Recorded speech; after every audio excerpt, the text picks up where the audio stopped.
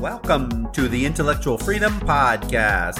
Here we analyze politics, culture, technology, and society at large through the lens of critical thinking and open-mindedness, not demagoguery and partisan hyperbole. I'm Dr. David Hopkins, humanities professor, your host and guide. So without further delay, let's get started. I read a lot. It's part of my daily practice, daily ritual to read.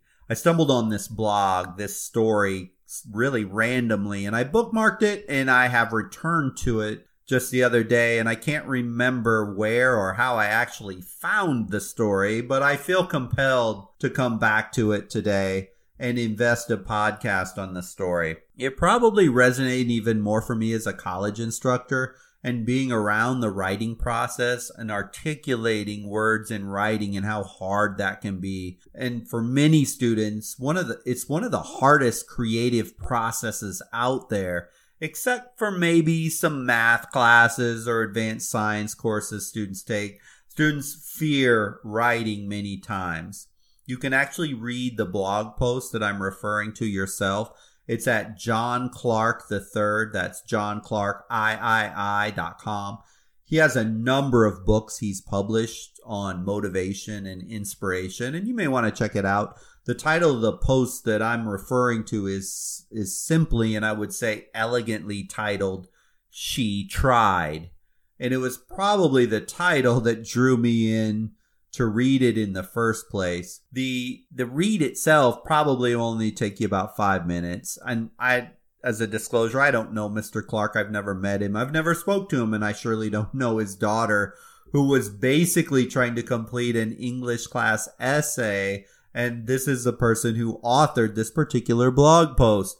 But as we move towards closing out this very difficult year of 2020, I think there are a couple key messages in this essay that are worthy of consideration and amplification that go far beyond just the words on paper. So again, you may want to check out his website and his work, or even read the post yourself at johnclarkthird.com.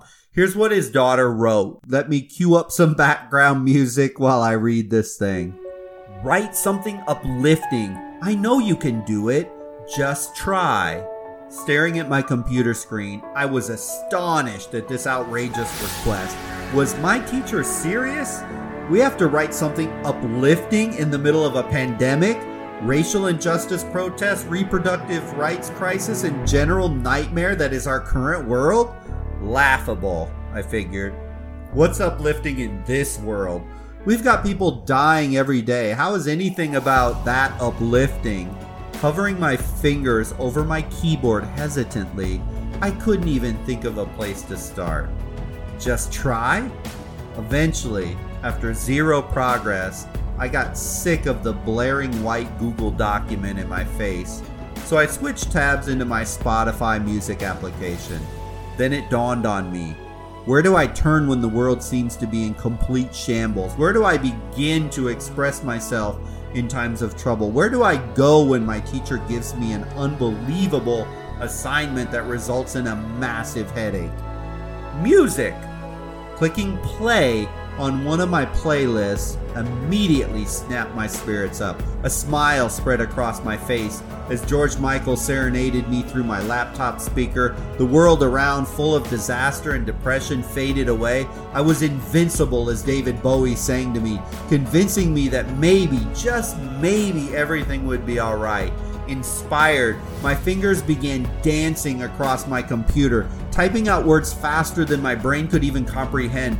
Dozens of typos and grammatical errors flashed on my screen as I did nothing but write, and that was okay. I wrote with a passion and a drive which I had never had before I listened to the music. I was trying. Amazed at how quickly everything came to light, I sat back, took my work in. How did I do that, man? Sure, I could send out a massive thank you to the Beatles or Rolling Stones, and while I'm truly grateful for them, they weren't the ones who got me to do that writing piece. They weren't the ones who motivated me to get this done. It was my teacher who told me to just try. It's people like this people like my teacher, people who push us forward to do what we don't want to do, who make this world a little bit more bearable. Those people who can guide you to the light at the end of the tunnel. If not that light themselves, and in times like this, nobody means more than somebody nudging you, inspiring you, and convincing you to just try. Isn't that great? There are two salient points, two universal truths the writer articulated here of supreme importance in life for all of us. The first is we must never quit and just try. Just step in the arena and begin. And secondly, your power, my power, everybody's power to actively encourage and pick up and help others to move forward, to act, to persevere, has insane power, more than any of us ever appreciate in our daily lives. Here's the deal. Life is hard. There are things that just seem bigger than our ability to handle them. On the micro level, a young lady is asked to write about something uplifting in 2020, this dumpster fire of a year, when especially for younger kids and even college students, their life as they have known it is turned upside down. Life moved to online learning, social and sports events canceled or changed, graduations moved online, major holidays all screwed up, let alone just the stresses of politics, society, etc., etc., etc. I can just go on and on. Yet, the problem must be addressed. Look, she could have just blown off the assignment. She could have just came up with some excuse not to do the assignment at all. Or she could have just taken an easy way out and faked and made up some assignment, what she thought the teacher might want to hear to get a grade. But she didn't. She earnestly took up the task at hand. She went at it. What she did is pretty much what most successful people do in life. They just take a step into action, not even knowing where the end result might be. Leonardo da Vinci said this, "I have been impressed with the urgency of doing. Knowing is not enough. We must apply. Being willing is not enough. We must do." Thomas Jefferson, "Do you want to know who you are? Don't ask. Act. Action will delineate and define you." And Vincent van Gogh said, "What would life be if we had no courage to attempt anything?" I ask you now, what is it that you need to do, that you have not done, that you know you should do, could do, must do? What is it? Have you had a dream to change careers? Do you have a relationship that is busted that needs fixed? Do you have an addiction that needs to be addressed? Are you not living healthy, eating bad food, the wrong foods? Are you overweight? Do you have a desire to pursue a creative talent? Do you need to be more spiritual? What is it? What is it? For this young lady, it was defined by a classroom assignment, but you have something too. You know it, as everyone always has something in them that they need to jump off the cliff and do it. If you say, "Oh, no, not me. All is good. All's great in my life," then if you truly believe that, honestly, then let me give you an it. You need to get alone. You need to sit and think and determine a next level goal, a new hobby, a new pursuit, a new self-improvement plan, a new diet, a new exercise routine, reconnecting with friends, family better, or whatever. If you don't know what it is, as you're listening to my voice right now, it's time to get alone, get a quiet place at home, go to a coffee shop or whatever, put on music like the young lady in that essay and figure it out. That is your new it. Figure it out if you think if your life is perfect and grand, because there's always something every one of us can do to improve ourselves. Yet, our young lady in this essay admittedly struggled. Nothing was coming to her. It was pure frustration. Look, here's the fork in the road on every little minor or major decision we ever make in life. There is doubt and uncertainty And either we make the choice to surrender and quit, or we make the choice to keep trying, keep pushing, and move forward. There's no other options. People justify why they didn't do X, Y, or Z all the time. It is a human nature that woulda, coulda, shoulda, only if excuses. Maybe the greatest and most philosophical ad campaign in the history of ad campaigns was Nike's Just Do It. There comes a point where all of us just need to shut the mind off, get up, and do it. It may not work great. You may actually fail again, and again. But you keep pushing. You keep trying. See, the heroism is in the effort and the energy. It is not in the outcome. The true expression of humans is, despite flaws, despite imperfections, we just keep moving forward. So our young student did this. In her case, she put on some music and then the inspiration hit and she produced her work, her creative work, without holding back as her fingers, quote, danced across the keyboard. By the way, what a great visual. If I were grading this essay, I love that little visual right there. Actually, let me just read you one of the most profound paragraphs of the entire blog. Quote, inspired, my fingers began dancing across my computer, typing out words faster than my brain could even comprehend. Dozens of typos and grammatical errors flashed on my screen as I did nothing but write, and that was okay. I wrote with a passion and a drive which I had never had before I started listening to music. I was trying. Amazed at how quickly everything came to light, I sat back and took in my work.